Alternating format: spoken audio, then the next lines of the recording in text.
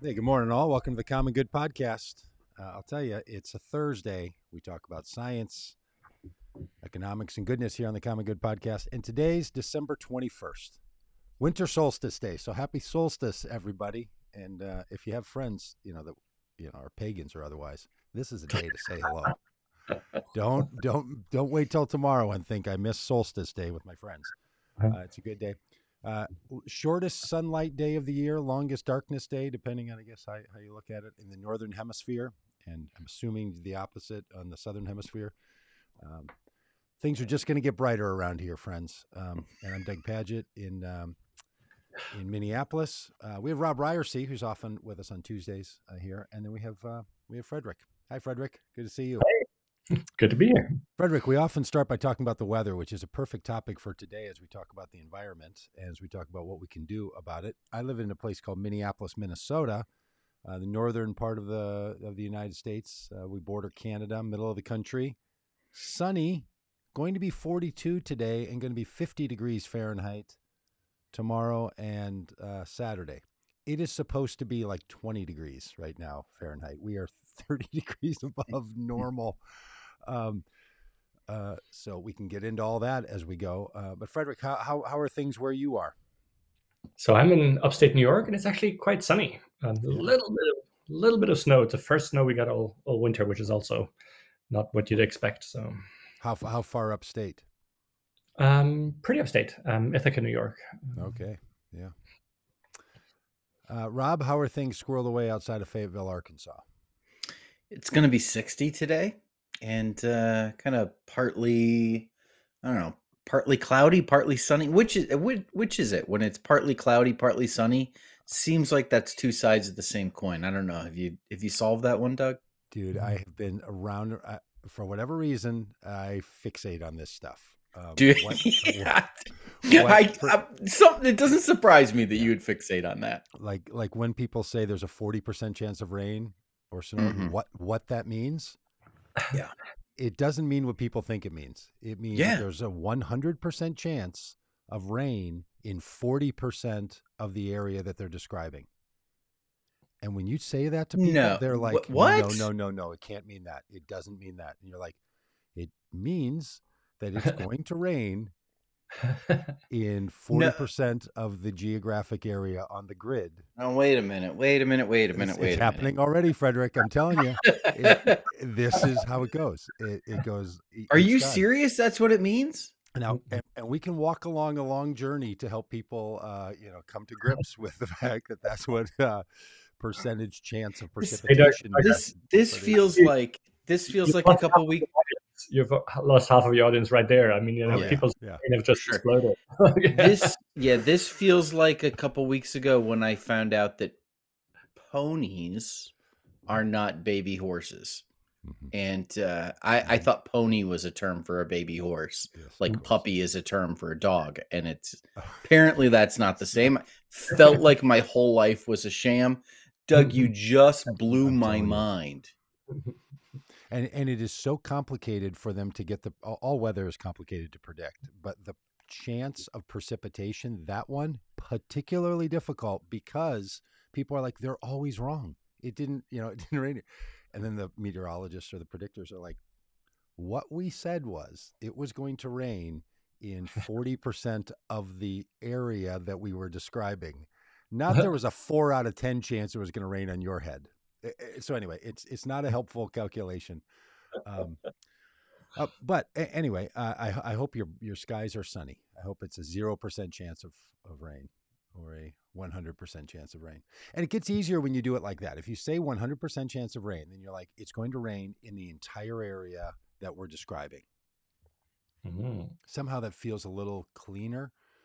And then when they say, well, it's a 40% chance, you're like, well, there's a 40% chance it's going to rain everywhere. And they're like, no, we actually mean there's a 100% chance that it's going to rain in 40% of the areas. So you can clearly not drink the wine in front of you from Princess Bride. All right. Well, Frederick, we have more important things to talk about when it has to do with the weather and the sky than how calculations are done on predicting weather precipitation. But that's kind of important. All right. So, Fred, tell us about the week. This is such a curious and wonderful idea to help people engage in response to the environment. So describe what it is: a week where people get together with friends or family or others in their lives. They meet 3 times, watch a documentary film, have a discussion. Like it's such a creative way to think about how you're going to engage on issues of the environment and what people can do about it. Yeah, I mean, it all started with like, how do we wrap our head around this huge, big topic, right? Like, you know, tons of scientists do stuff about it, but like, what does it mean for me in my life? What will it mean for me, my kids in the next, whatever, 10, 20, 30 years, right? Mm-hmm. And, you know, it's only 4 years ago that me and my wife really grappled with this and really understood the severity and the importance of it. And what came out of it for me and for us was like, hey, like in 10, 20, 30 years, I want to be able to look my kids in the eyes and say, you know what? I didn't avoid the topic. I went straight for it. I looked at it, and then I decided, you know, that I was going to do some stuff to try to protect them in their future. What happened? What was it 4 years ago? I mean, you know, the background was always there. Like we live in upstate New York. Like, you know, people who grew up here tell us like, you know, there was snow all winter for like 5 months, you know, and now, you know, we barely get like 2 or 3 snow episodes, right? We haven't had a single one this winter. So I mean, you know, it's there in the background. Like we knew that things are changing. And then, you know, you see all these news, you know, articles and stuff and documentaries. And Mm-hmm. I don't know if it's the same for you or maybe for some people that listen. Like I would read the first few lines and then I would always like, blah, you know, put it away because it feels pretty depressing and it feels overwhelming and it makes me feel sort of small and powerless. And so, you know, I wouldn't really engage with any of it in any form of depth. And then 4 years ago, we had good friends who came to visit for a week and they had children the same age as ours. And we were just so impressed by their willingness to really find out Mm. and to go for it and to be temporarily uncomfortable because when you look at it, you know, for a while, it feels overwhelming. It really does. But then what they taught us is that you don't get stuck there, right? And so we decided, okay, you know, there was a bit of a pride involved. Like if our friends can look at it, like we can do it, right? Like and so my wife and I just read everything we could read for a few months and watched all the documentaries we could. And sure enough, it sent us on this journey. We talk about it as sort of a U-shaped journey. So some people talk about it a bit like a grief journey. Like, you know, at first, like there was lots of fear and anger and sadness that came up for us about, you know, wow, shit, like, you know, what's going to happen in the next 20, 30 years for us. I'm still going to be around and our kids is not going to be pleasant. But then luckily you don't get stuck at the bottom of the U. Like for us, you know, we came out on the other side, just lots of clarity about like, okay, if this is the topic, like we haven't chosen it, but if this is a thing, you know, if an asteroid was going to hit the Earth and, you know, imperil my children's future, then I would fight an asteroid. Like it just happens to be, you know, climate change and environmental stuff. Like I'm not an environmentalist at heart. Like that's just not who I am. But like if that's what's going to, you know, come for us, then let's fight that thing. What were you before you were an environmentalist? How did you describe yourself? Yeah, I don't know if I still describe myself as an environmentalist. Like it just happens to be the topic that seems to be coming for us. So Okay. that's the one, you know. Hey, I mean, I studied business. I have an MBA. I worked at a large, prestigious consulting firm. You know, I used to have a life where I was flying around in airplanes all the time and stay in hotels and advise large companies and banks and chemical firms. So, you know, I guess I'm a business type. Like, you know, Okay. I still, you know, yeah, suit and ties and all of those things and PowerPoints and Excels. So that's sort of my background. And I found myself stumbling into this. And so when we went through this journey, we figured like, wow, like we spend so much time watching all these documentaries, reading all these things, and we feel like everybody has a right to know. Like everybody has this right to be able to say in 10, 20, 30 years, like I knew what was happening and I made whatever choices I felt I wanted to make. And so this was during the pandemic. And so we invited some friends to go through a little journey with us. And the way we did it was we invited them 3 nights in a row. You know, it was video calls because it was the pandemic. And anyway, a lot of our friends live all over and not, in upstate New York. And so they joined us for 3 nights, and every night we would share for an hour what we had learned, and then we would invite them to have a conversation about it. An open conversation where we don't tell them what to do, because who am I to tell them what to do? But just, okay, this is where this is heading. This is what scientists say, and so what do you want to do about it? And it worked so well. Like, people were so deeply touched and impressed that they started sharing the recordings of these videos, which to us was like crazy. Like, hear people inviting some other friends saying like, hey, I want you to watch this recording of these 2 people talking to us for an hour. It wasn't very sexy, but it's, already went viral. And so that's when we decided, let's turn it into movies. And so, to answer your question, what does it look like? So if you feel like, okay, I'm sort of like Fred a few years ago, I'm sort of avoiding the topic, but now it feels like time to go look at it. You just get a group together. So it's something you don't do alone, right? Because otherwise you feel alone. So you do it with friends or with family members or with colleagues, or with your faith group, in your church, in your sports club, whatever group it is that is important to you, people that you feel like this would be fun to do it with. You invite them to come together 3 times, every time like an hour and a half. And the first hour, you watch this documentary that we created, that we've sort of very carefully scripted and lovingly produced, and you watch it together. And then we suggest a simple format to discuss with that group. Hey, what showed up for me, when I watched it? Like, what, how do I make sense of it? Because again, we don't tell people what to do. Like, I don't like people to tell me what I'm supposed to do. And so, when climate scientists tell me like, you should do this or you shouldn't do that, like, I don't like that. So we just lay out, what we've learned, and then people decide for themselves, like what they want to do with it. And the 3 episodes are written in a way that sort of lead people through that same sort of U-shaped journey that we were in. So episode 1 is quite brutal, to be honest. Like, it just lays it all out there, right? The metaphor we use is like, we show all the puzzle pieces. Like, one of the reasons that most of us don't engage too much with it, other than it feels overwhelming, is, we take this in bits and pieces, right? Like, hey, there's suddenly this heat dome there, and there's wildfires there, and then, we don't have enough water in California anymore, and, and then we have these hurricanes, but it rarely comes together to make like this complete picture, including what will happen to us in the next 30 years, right? And so we don't talk about icebergs melting. We don't talk about, polar bears, but we talk about like, hey, here in the US, where we live, depending on where you live, what will happen, in the next 30 years.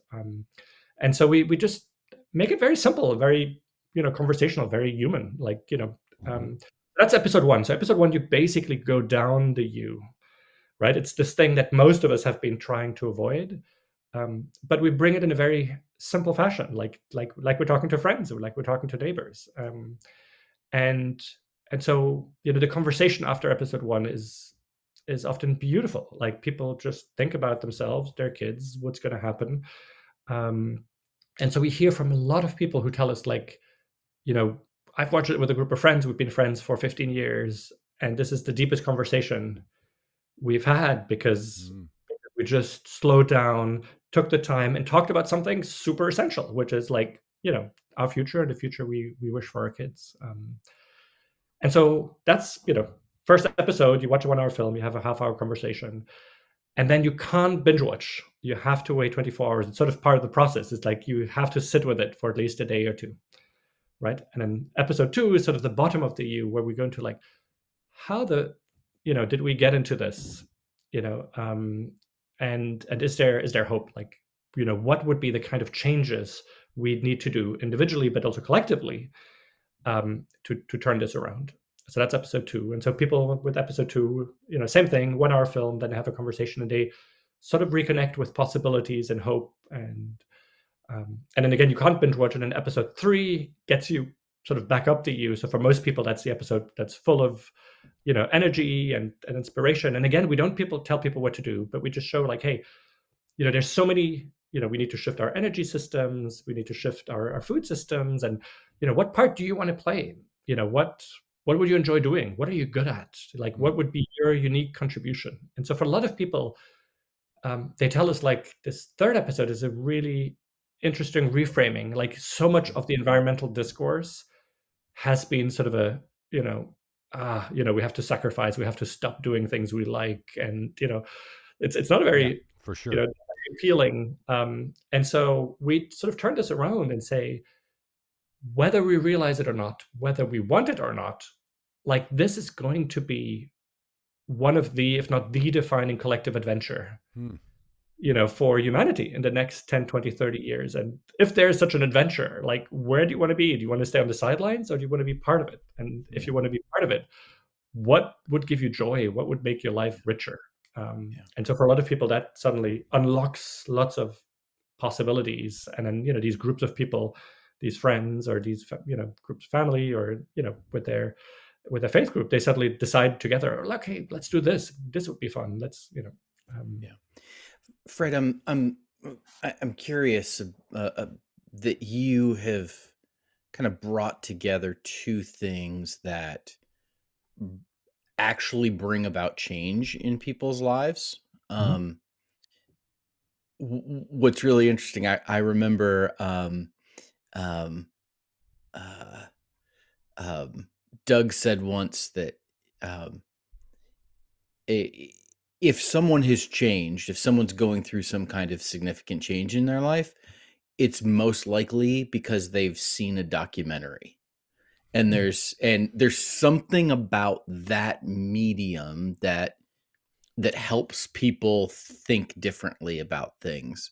That, coupled with a group of people, a community, a group of friends, like, that seems like a really powerful combination. And I'm curious, like, what that was like in terms of kind of thinking about, okay, we're going to turn these Zoom calls into documentaries, and then we're going to, like, try to get people to facilitate, groups of, folks watching them together. Like, where did that idea come from? So the idea to do it in groups really came from Ellen, my wife. So this is a joint project that both of us did. And she had this idea of, like, let's just say you can't do this alone. You have to do it as a group.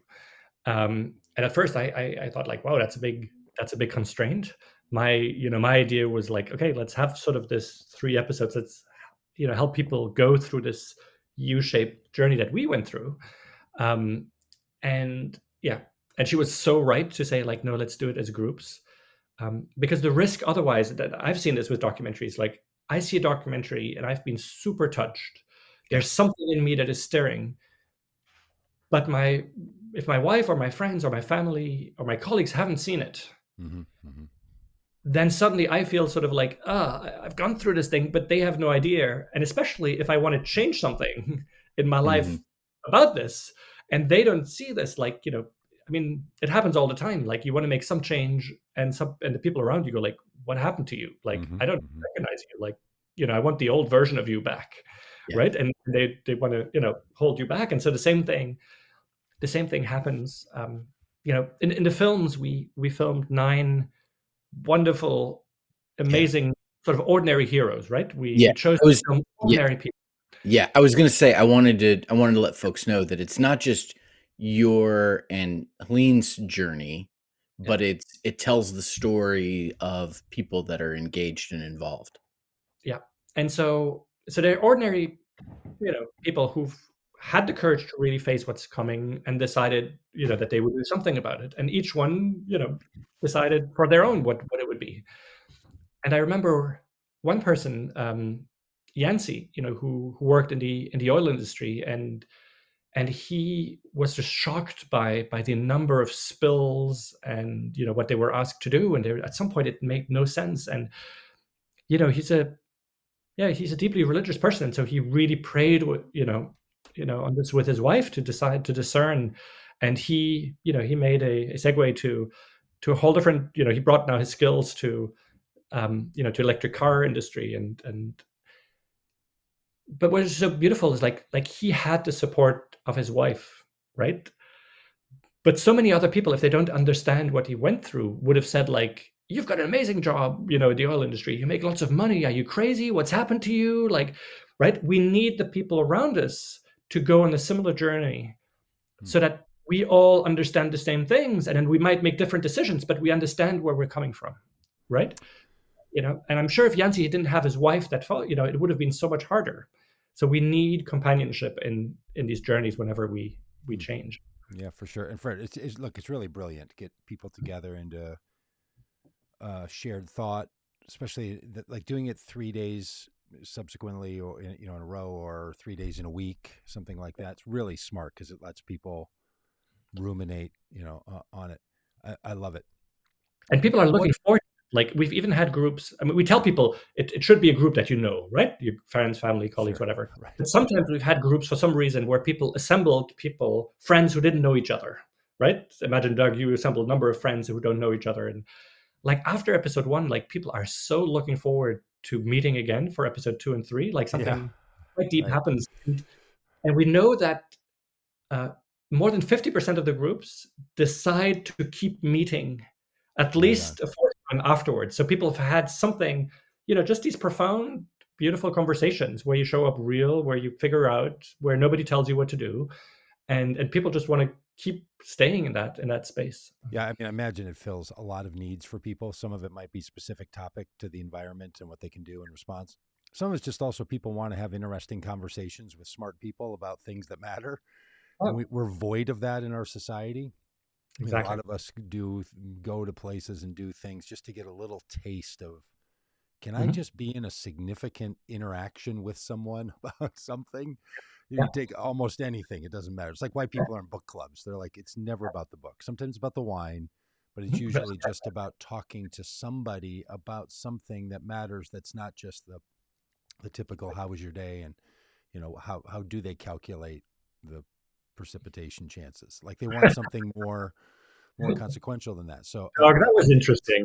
Don't beat yourself up. Yeah, I think it's brilliant. How many of these people are doing it like you did in your original run through, where they're doing it on Zoom or something versus they're gathering together in someone's shared, in a house in the shared space?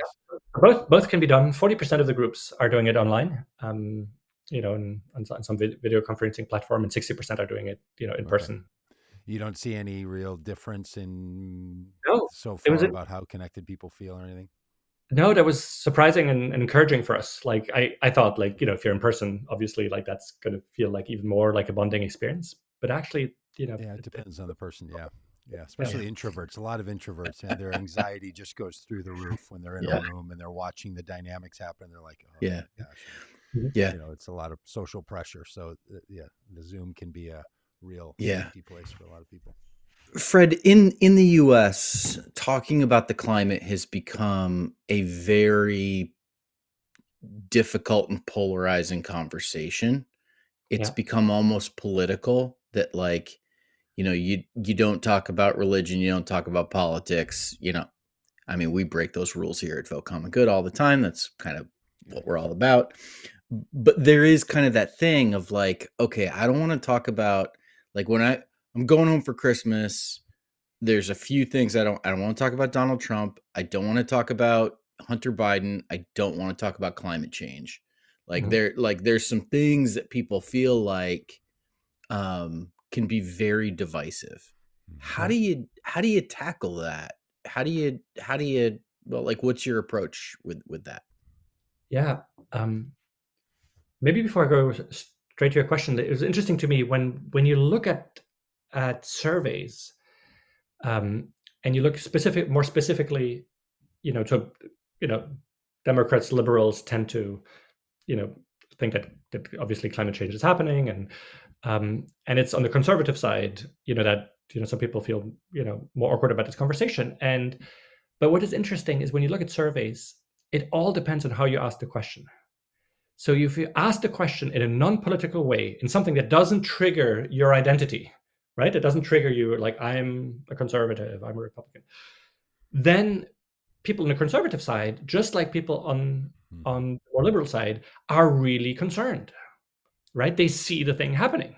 right? I mean, yeah, here in upstate New York, there used to be, 2 foot of snow the whole winter, and there no longer is, right? Somebody the other day who lives in Long Island tells me that when he was a kid, trucks would drive across the ice from Long Island on the ocean to Fire Island, right? Like Yeah. unthinkable today. So people see this, people are concerned, right? So if you ask it in a non-political way, lots of conservatives are really concerned. As soon as you ask the same question, but you phrase it in some way that sounds political, right? That touches your identity. Suddenly people feel like they have to say, "Oh, it's not happening," or maybe it's happening, but it's human. It's not human made. Whatever it is. And so, um, my advice would be bring it in the same way, bring it in a non-political way, which is what we've done with a week, by the way, right? Like the whole way we talk about this is we just leave politics aside. Like, this is about us, our children. Like I'm like, so I believe that climate change is happening. We see it. I believe that we need to take a lot of actions, but let's imagine that I'm wrong, right? Um, in worst case, in 30 years, what will my kids say? Oh, you were wrong about this thing. But imagine I'm, I'm denying this thing and it's really happening. Mm-hmm. I mean, what your kids will tell you is like, what? For your, party affiliation, you There's a decided to ignore the science and so, there's a Pascal's wager kind of thing to it. Yeah. Fred, I want to ask you. So a lot of people don't have a problem with the first two movements in the U. It seems to me that you've described, right? They look, they see, they recognize things. They got it. Yeah. They see that there's a scenario.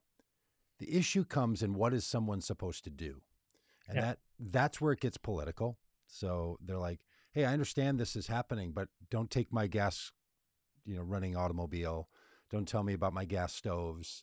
Don't tell me about my light bulbs, yada, yada." So the response side, or people saying like government's doing carbon buy-offs and just paying another country so they can pollute on their behalf. And that's not good enough. It's almost always the response to the dilemma, not the dilemma. And and when people are like, well, just don't get to the response, of course nobody wants to. So I want your response to that, and then also to this. There's a very deep sense that I have that there are some crises that cannot be solved by individual personal responses. Mm-hmm. That's not how we got them. Yeah. We didn't get them by human behavior and choices of foods that we bought, or which so many, like whether I recycle my cans is something I'm going to do, but that's not the solution because that wasn't the problem. There might be really good reasons why we do that. It keeps people alive and awake, and I think it's a really good practice, all this. But it's not the solution. How do you... I mean, it feels a bit like when I hear these conversations with people about like when you meet with somebody who works in hospice care and they're like, here's what I know in hospice care. Every one of us is going to die. You don't want to look at it, but you will. Yeah. Chances are in 30 years... and if not 30, then 40, and if not 40, then 50, and if not 50, then 100, you're going to be dead. And you're not dealing with it. You're walking around in your life, right? And you should deal with it. And you should maybe make arrangements for it. You should maybe prepare for it. Don't let your kids run into you just dying and then your stuff is a mess and you didn't do anything. But that existential crisis is something human beings choose to avoid consistently. So it feels like when people get to the dire, what should we do 30 years, they're like, well, it's inevitable, or there's nothing I can really do about it.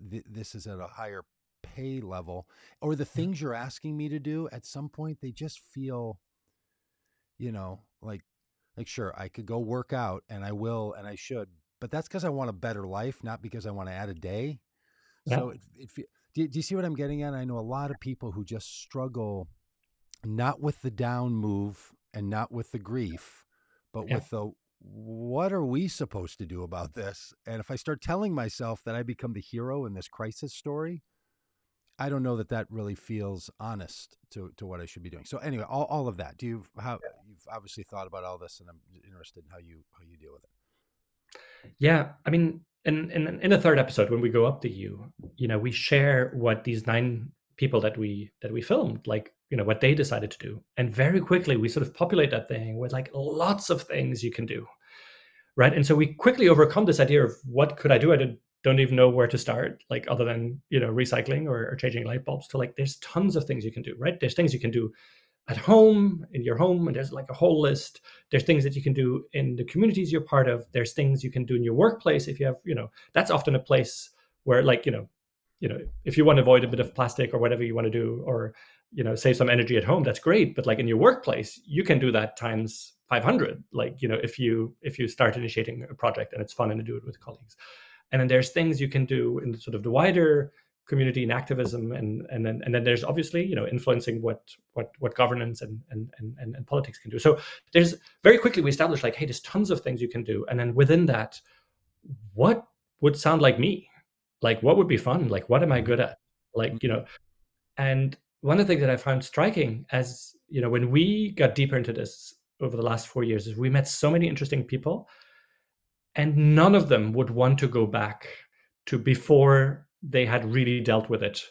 And before they got active, right? In some ways, they feel like their lives got richer, like they've met interesting people, they do stuff that feels meaningful. Like if they're more introverts, they do stuff on their own, research stuff, and they've insulated their own home because they're introverts. If they're extroverts, they found their gang, they found their group with whom they're doing interesting things. And so yeah, I can just invite you, like, go do the week and then see in episode 3 everything that shows up. Great. because yeah, among all these things, there will be something that will be fun for you. Yeah, but okay, I love it. And look, all the things we can do to be more humanly engaged and flourish better as humanity is important. Often in environmental conversations, though, the thing that drives a lot of people to it is they want to solve the problem. Yeah. How do you deal with that question for people who are like, I'm looking at this and I am not going to be satisfied with like, hey, I met some good people and I learned a few things and nothing changed in 30 and now years. Like maybe I got it off my back, and my kids are going to say like, well, Grandpa worked hard, but nothing actually changed. Like I don't just want to do reputation protection. I want to change the environment. You know what I'm getting at? Like those people who do that, how do you deal with both of those impulses or both of those realities? I mean, I'm not struggling, but like they show up in my own life. Like, is what I'm doing, is it enough? And one thing that I understood at some point is I think I've just watched too many superhero movies. I've read too many Harry Potter books to my kids. And I think collectively we've sort of been brainwashed with this idea that when there's a crisis, there is the one person, the chosen one, right? Or the person with the superpowers who will save the day for everyone else, right? And obviously I'm not the chosen one. I don't have superpowers. Like there's, this crisis is so big, I won't save it. And so there's part of me that just goes like, well, shit, if I won't save it, then I might just as well not do anything, right? And obviously that's not how the world works, right? Like if you look at any major historic change, right? Like if you look at, how do we get from thinking that a king should rule us, or that the most stupid son of the king should rule us, to the idea of democracy? Like, it wasn't because there was a superhero or a chosen one who imposed it. It was because sufficient number of people stopped believing that old story of, of feudalism and the king and wanted something else, right? And so it's the same, like if ever we're gonna get out of this mess, it's because enough people do enough things. And so I just need to do something that feels big enough for me. Like I don't want to just like say no to plastic straws or recycle. Like I want to do meaningful stuff, and for me it's the week, right? For some people it's like something they will do in their workplace, or get solar panels on the roof of your church, or get whatever it is. Like for you, get stuff that feels big enough, that feels meaningful for you, and trust that there's millions of other people who work on something else. Like I don't need to work on electric cars, somebody else, like there's tons of people doing that. I don't need to work on insulating homes, tons of people doing that, right? I don't need to work on shifting our food, agricultural systems to more regenerative systems. Like people are working on changing the farm bills. Like that's one of the things that's exciting. Like once you get into this, you suddenly see like, hey, there's actually these millions of people who are working on this. I had no idea. Like But Does that ever depress you when you're like, hey, we've had Earth Day as an official recognized day for more than 50 years in this country. yeah, People have been on it.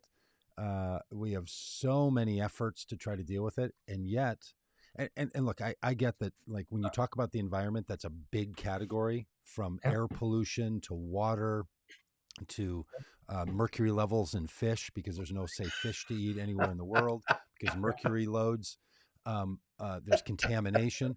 None of that has to do with climate change, right? Those are separate issues from climate change. So a lot of people can't really figure out, like, hey, if I'm gonna do I rip the label off my cans before I put them in recycling?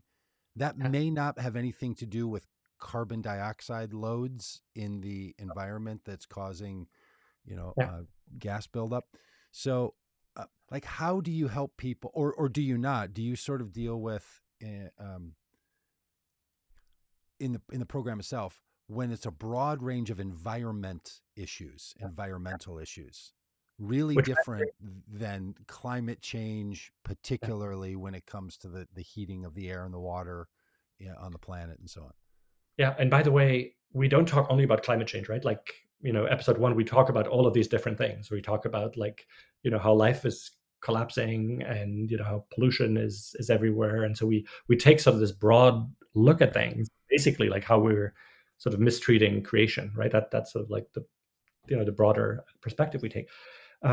Yeah, I mean, sometimes I feel like I'm hopeful and I feel like we can turn this around. And there's other times where I feel like, shit, this isn't moving fast enough. Then I choose to ground myself in the things where we've made real progress. Like, I mean, like air pollution, we've made real progress. It's Yeah. still bad, but we've made huge progress. Like, there's hundreds of thousands of people who would have died, actually millions of people who would have died if we hadn't taken some really important legislations in the Mhm. 70s. The water is much better in a lot of places. And so it's important to, like, if you look at Totally. if you Mhm. look at renewable energies, I mean, they're now cheaper than coal. They're cheaper than gas and oil in many Mhm. places, and they will get much cheaper, right? So our electricity bills will go down. I mean, so it's a miracle of technology what's happened there. So I choose to ground myself in the things that are positive while not avoiding, like, Yeah. the things that are negative. But like, I think it's important to keep looking at the things where we're making real progress. Yeah. I have a friend who's big in the environmental movement, and he taught me this concept. He said, "Look, when it comes to the environment, it's one of the issues that's not a problem to be solved." He Mhm. says problems have solutions, and you just execute the solution. And we have a lot of problems. The environment is a predicament, meaning it's a grand dilemma that requires multiple responses multiple kinds of responses over time. That's a different way to sort of orient someone. And a lot of people come into crises, social crises or whatever, with problem solution mentality. And he's like, you have to come with predicament response. I Uh, agree.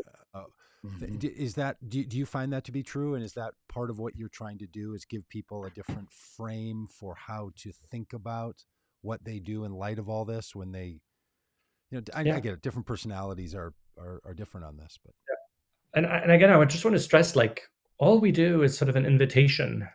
hmm. We don't tell people what to think. We don't tell people what to do, because, like, who am I? Like, I'm Fred Laloux. Like, you hadn't heard of me, 10 minutes ago. Like, why would I be, So, um, it's very much like the week is something that's done by ordinary people for other ordinary people. Like, Hmm. we've grappled with this. It felt really meaningful. We want to help other people grapple with this. And so, yeah, we don't tell people what to think. We don't tell people what to do.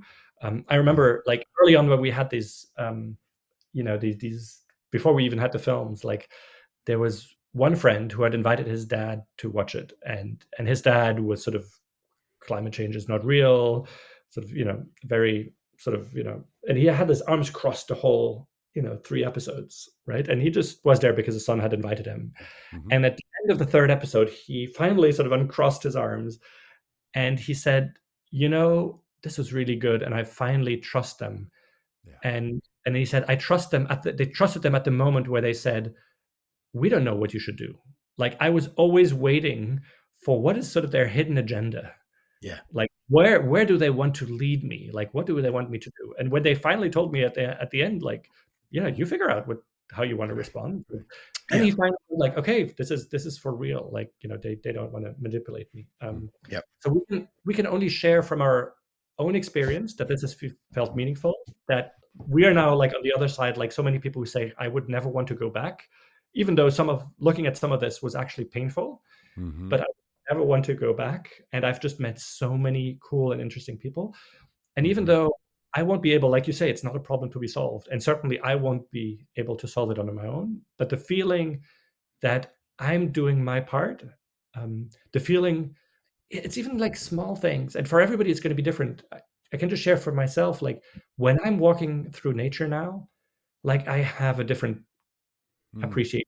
Like I just know the beauty of it and the preciousness of it and the sacredness of it in a way that I didn't when I just took it for granted. Like the idea, like, where I live, like, the snow has already disappeared. It's going to be so much hotter. Like the weather where I live in upstate New York will, in 30 years, that's what people predict, look pretty much like Washington, D.C. now. It will be humid and mosquitoes and no more snow. And so a lot of the nature that I love around here will disappear, will be replaced by something else. So now I have just a sense of preciousness. And so for everybody, this is going to be a different journey, something else different to show up. Yeah. Fred, let's talk about distribution for a minute. Like what's the approach in terms of like, someone who might be interested in watching? Like, is it on Netflix? Like, how do you do this? And come on, what's the, like, you mentioned the hidden agenda. What is the hidden agenda? Like, what, like, come on, this is gonna, like, what, I mean, I can what's tell the, you, what's the cost? What's the, like, Okay. I mean, there's no hidden agenda. I can tell you what our hope is. We put 3 years of our lives into making these films, and so obviously our hope is that lots and lots of people will be inspired to do this for two reasons. I mean, just for themselves, because I think it's such a beautiful, meaningful experience, and for them to be able to say to their kids, like, I have no regrets. And then more broadly, like I think that if we have a chance to turn this around, it's because millions of people change their workplace from within, do stuff in their community that's cool. And so yeah, we hope obviously that millions of people can watch this. It's not on Netflix. You're just showing this page, like, organizing a session is easy, so it's not on Netflix. You just need to go to the website of The Week. So it's theweek.oo. The reason it's not on Netflix or any of the streaming platforms is because the whole magic of it is that you can't watch it alone, that you do it with a group, that there's a conversation afterwards, that, which on Netflix wouldn't happen. So go on The Week. It's free if you do it at home or with friends or with family or with your faith group or whatever it is. There's a really low cost of $20 per participant if you do it in the workplace. So workplaces, have to pay a fee. The reason we do that is, all the films were, the production was paid for by donations. So, we're a nonprofit. But, going, asking rich people to give you money is exhausting. And so we hope that, if enough people watch it inside workplaces, and it's starting to happen, like, 40% of the sessions happen in workplaces. So there's large workplaces that will roll it out as a training program. And so hopefully that will generate enough revenue to pay for the small staff that we now have in our nonprofit to help distribute it. So again, free if you do it at home. Donation is very much encouraged at the end, and then and $20 inside the workplace. And the way most people do it is that they assemble a first group, sort of test it out. It takes a bit of a, you take like a little bit of a social risk the first time you do it, right? Like you invite friends, haven't seen it, and you go like, okay, apparently this thing is really cool, so let's do it. Now, really, I mean, the response we get is just amazing. So, I don't think you're actually taking much risk, but like the first time you don't know. Fred, I can imagine two levels of risk in the people I will invite. I'm going to do one of these myself. I think this is brilliant. One of those are people that are like, oh, I'm not interested in this stuff. This is kind of a bunch of phooey hooey, or it's all dire. The other are people who are like, okay, the first thing we're going to do is talk to all of our neighbors and get them to stop watering their lawns. And the second thing we're going to do is we're going to make sure that the cans are collected. And the third thing we're going to do is make sure that when somebody's painting a house that they don't use this kind of paint. Like they just kick in immediately to the, I've been thinking about this a long time and I didn't need this documentary and here I go, right? That energy. Yeah. Do you give tips and help to hosts like me that have this worry that like the people who will say yes to this are people who care about the environment? And a lot of those people in my life, they do have an agenda about what you should do. And they're not going to let any group of people that are sitting in a room talking about this leave without knowing the 3 things they should do. Or tell me that I can't have an Amazon delivery at my house again because the social shame is through the roof. You see what I'm getting at?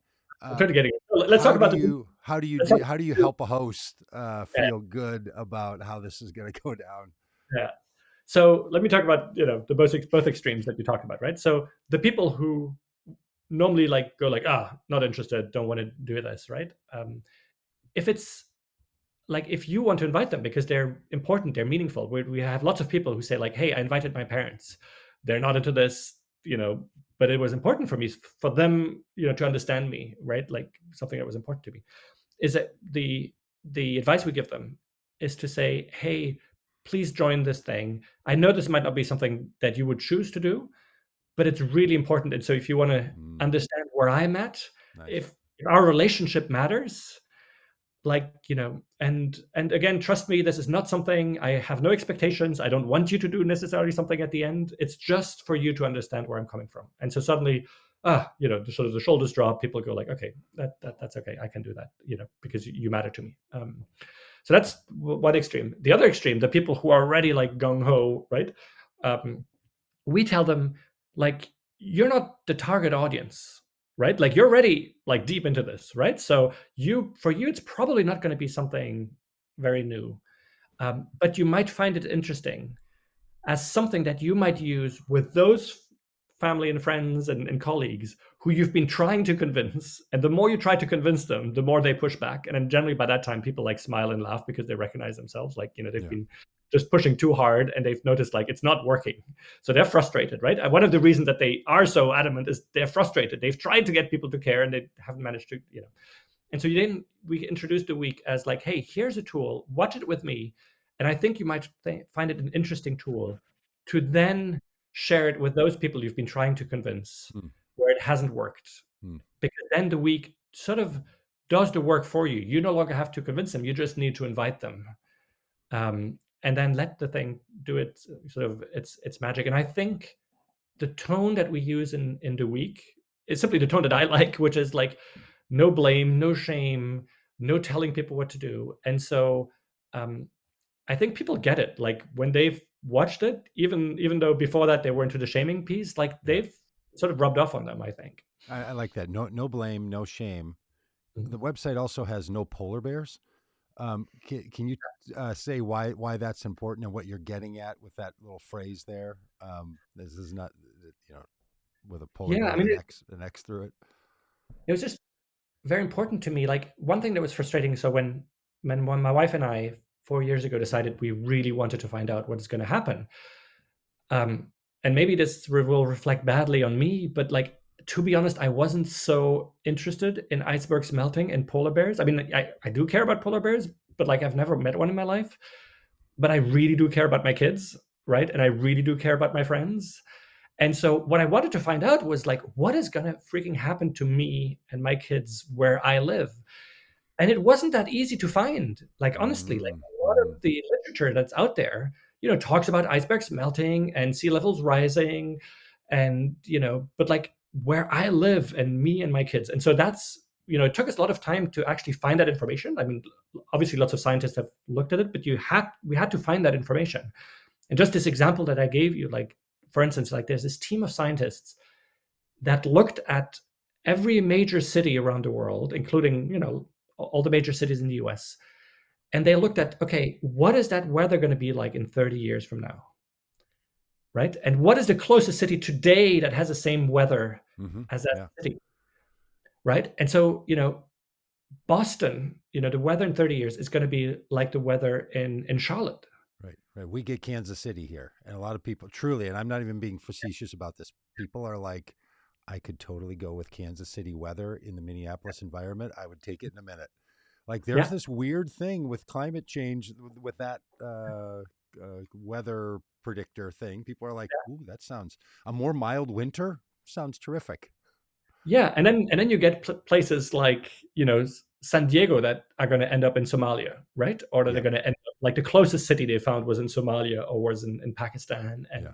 so it's suddenly Yep. like all of the U.S. drifts southward, but then some bits just completely They just get washed And out. Yeah. Mhm. anyway, so the whole polar bear thing was like I wanted to find out like what Yeah. is going to happen to us, like what are the places I've now realized like in 30 years we know that there's places in the US that are going to become unlivable, that are going Right. to be uninsurable. Like, some people Sure. know this Yeah. or know this. Like in California, a few months ago, like the number one and number three insurance companies in California stopped offering coverage in the whole of California. They're just pulling out of Yeah. California.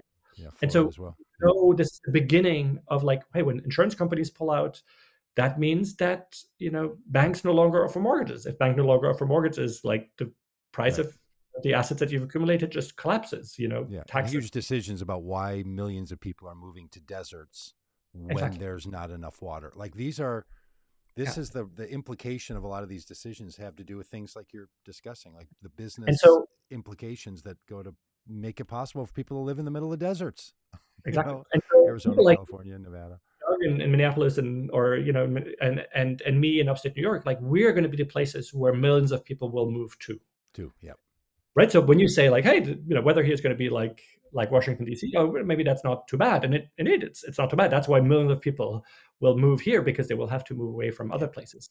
But Yeah. then what does that mean here for for us, for our economy? Hey Fred, I'm sure because you're good at this. This website is terrific. People care about it. That as people pay attention, you're getting a lot of opinions. I imagine you're getting opinions from people who are big into environmental response uh, Mhm. things, scientists, climate scientists, activists, and others. Are you running into any people who are like, "Hey, thanks for trying, but we need you, or would want you, or you really should say this, do this"? How is that going? And do you feel that pressure from the people who have been in this for a long time? And they might say to you, as they do to me and a lot of things I'm into, like the zeal of the newly converted is really great, Yeah. but those of us that have been around, we want to tell you how this works around here, and it goes a little something like this. Yeah. How do you? We've had our fair share of that. I mean, mostly people are really positive and they get it, but like sometimes people have been in the space for 30 years Mhm. and they want us to tell the most advanced story that they are like into. Like, if you really look at it, like we will need more nuclear power and you should say that. Or we're Mhm. like, hey, we have 3 times 1 hour, like we can't go into like, there's one part, but then there's also like some of them that are the purists. Like, you talk about electric cars, but it should only be public transport because electric cars is not the solution. And I go like, yeah, maybe, but like, people like who live rurally like me, we will still need a car. So, it's better if it's electric than if it's, So yeah, we get our fair share of people like, actually you haven't talked about like, Yeah. the heart of this is the monetary system, the debt, the interest bearing monetary system that pushes us to ever more growth. And like, and we go like, okay, we get it. Like Right. that's really important to you, but yeah.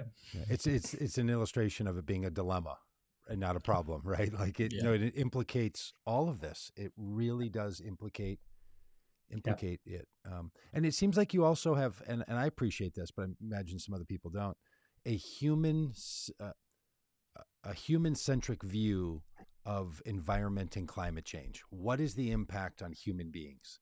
There's a lot of people in the environmental movement that will say, like, look, the earth is not going to go away. The earth will be here. It was here in a ice age. It was here when there were dinosaurs. The earth is going to be here. But human beings are not going to flourish. Alligators might, but not human beings. But that's a particular view. That's a very human centric view of the environment. Yeah. Are you deliberate about that? Do you and do you want people to sort of know that part of this when they get into it, or do you have thoughts about any of that? Yeah, I mean, you're right. Like in the environmental movement, there is this part of the movement that is starting to sort of hate humanity, Mm-hmm. right?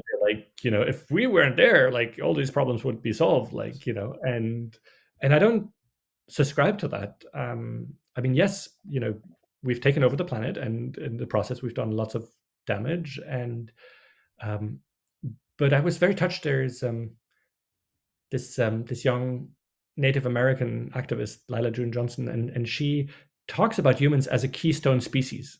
Keystone species are these species that really, you know, determine their environment, like wolves in Yellowstone, or grizzly bears, or like, if you take them out, the whole thing changes and unravels. Like they're needed as a keystone species, and we've become these keystone species.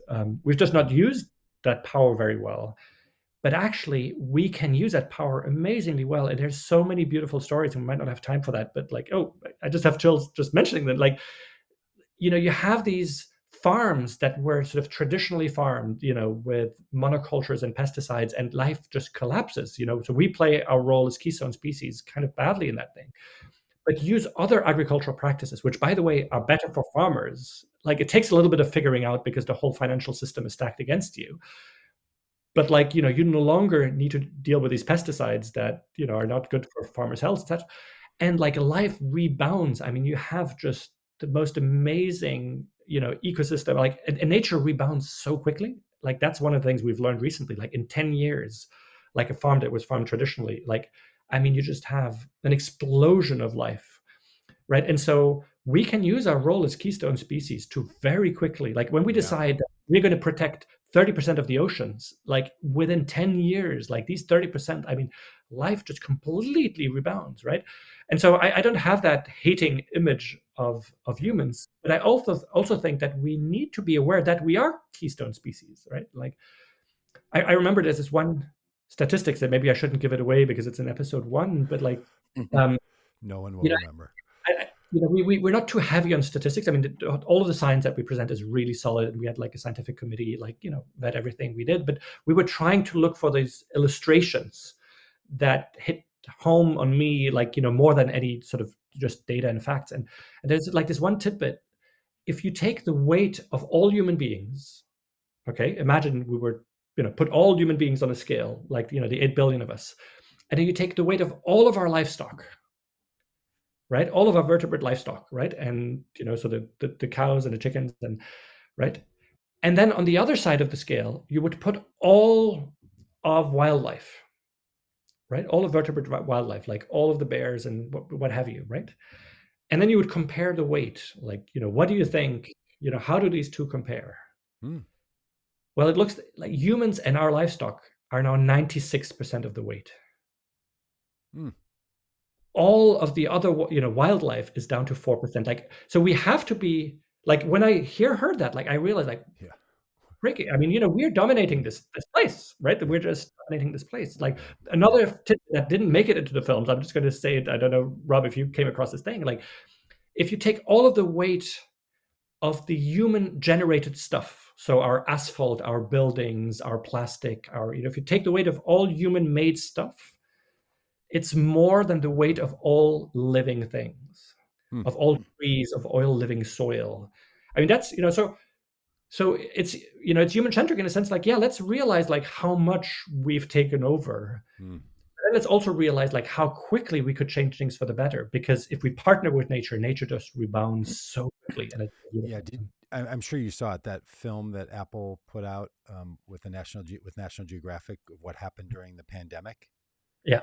Have you seen that one? Where they? No, I heard about it. I still have to see it. It's amazing that a bunch of photographers and videographers of nature, when the pandemic hit, realized, hey, we're shutting the planet down. Let's go see what happens. So they set cameras all over and recording devices in the oceans, and within weeks, animals were coming back into cities, and dolphins and whales were communicating in tones and patterns, songs that they hadn't used before because the ships affected them. And like within a year, that there was somebody I think it was in India, who had tears in his eyes because he said he saw the mountain that he knew was there, but pollution had covered it and he had never seen it in his life.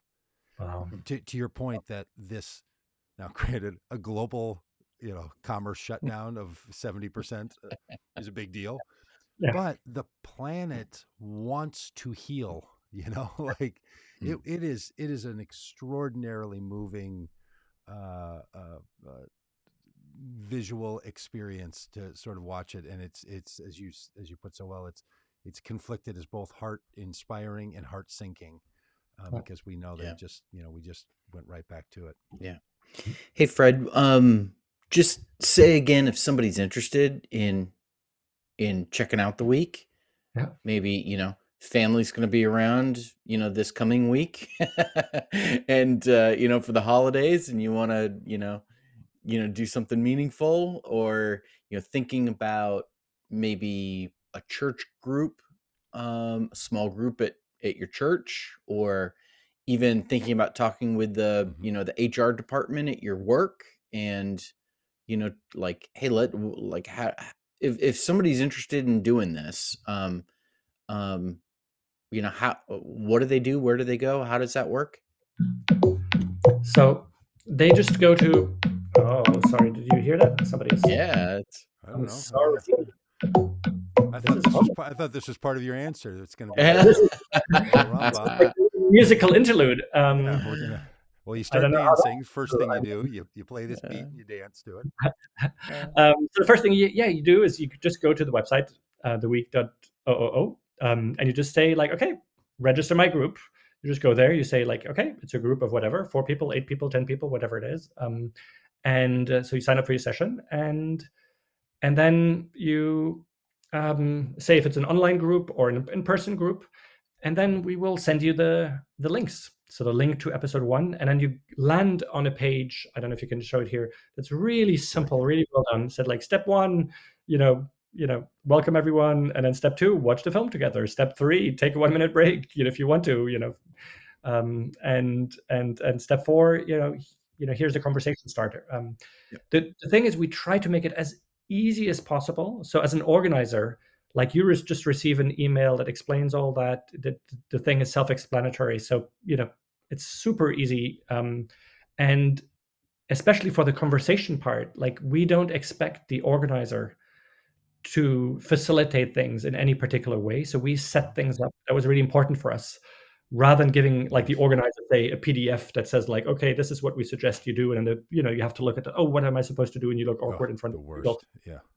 We have an initial little video that everybody watches together that just says like, okay, time for the conversation. Here's a question that we suggest you reflect on and share about. And here's a format that we suggest. And so as an organizer, you're just a participant like any other. So you're not expected to, to sort of lead that conversation. And we offer some ground rules of like, hey, everybody speaks in turn, no interruptions. If you can speak from the heart, don't make this sort of some political, intellectual debate. And all of that sort of helps to ground these conversations in a way that makes them pretty simple. So that was really important for us. So if you're an organizer, like don't feel like you have any pressure. Like everything is pretty self-explanatory. Yeah. And again, it's free of charge. Mm-hmm. If you're doing it at work, it's $20 per person. But if you're doing it at church, you're doing it with your neighbors, you're doing it with your family, it's free of charge. Yeah. Like we should say that this is worth like $200, and it really is. I mean, you get it. It's really high quality, and it's I've seen it, super high quality, and like this is not, and there's not a bait and switch. There's not a like, okay, you watch this and then you're going to get the the hard ask at the end, to make Fred rich. Is there a chance that people can buy better cleaning supplies in a process where they can then sell those cleaning supplies to other members of the group, and when they get people to sell the cleaning supplies, everybody wins? Is there any chance that? No. Okay. Yeah. Pillows and pillows. No. There's no multi-level marketing that comes in session. No, I'm not clever enough for it. I should have done it. I'm not clever enough for it. Hey, what are the chances, Fred, that somebody who's a little less trusting would want to sign up to host, and then would say, I really want to watch the 3 documentaries first before I invite people. Do you encourage that? Do you allow that? What are your So we thoughts? don't encourage it. We say, like, watch it as a group, because the risk is just, you watch it on your own. But if you're clear that you watch it, you just want to see it in order for people, there is actually sort of a little preview feature at the moment where you sign up your group. You can click like, hey, I actually just want to have a sneak preview. And then you can actually see the page that you land on with the films, and you can start watching and see, the films that they're high quality. So you can use that sort of preview feature to just feel comfortable about it, which I get. Like, I get, when I invite friends, like, I prefer to be sure that this thing is high quality. What a lot of people do is that they watch it the first time with a group, and then they're so moved that they say, like, okay, now part of the things that I want to do is spread this thing. And so, I did it with my little church group, but now let's try to spread it, in the church, or like people in the workplace. Like, another interesting thing is people like watch it at home and then say, like, oh, I want to bring this, I watch it with colleagues, or the other way around. Fred, I think about people in this dilemma too. I've started playing music at these open mic nights, and I was talking to somebody at an open mic, and he said, well, I like to play over at this other one as well, and they do a featured artist thing, but you have to guarantee that you'll have 15 people that will show up if you're the featured artist to sort of watch. And he looked and said, he's a little older than I am, so he's probably early 60s, and he said, I don't have 15 friends. just honestly, like, that's the problem. It is really true. A lot of people don't have friends that they would be like, I don't know. I don't know who would do this or that. Do you do anything to encourage people to say, like, I don't know, put something out with non-friends on Facebook, or in a Craigslist ad or something? Or do you really think, no, let this be in a relational network? Do you have any thoughts about that for people who are thinking about wanting to do this online or elsewhere?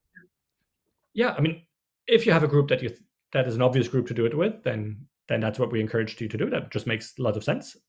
But otherwise, we have people who've posted something on Facebook or on LinkedIn.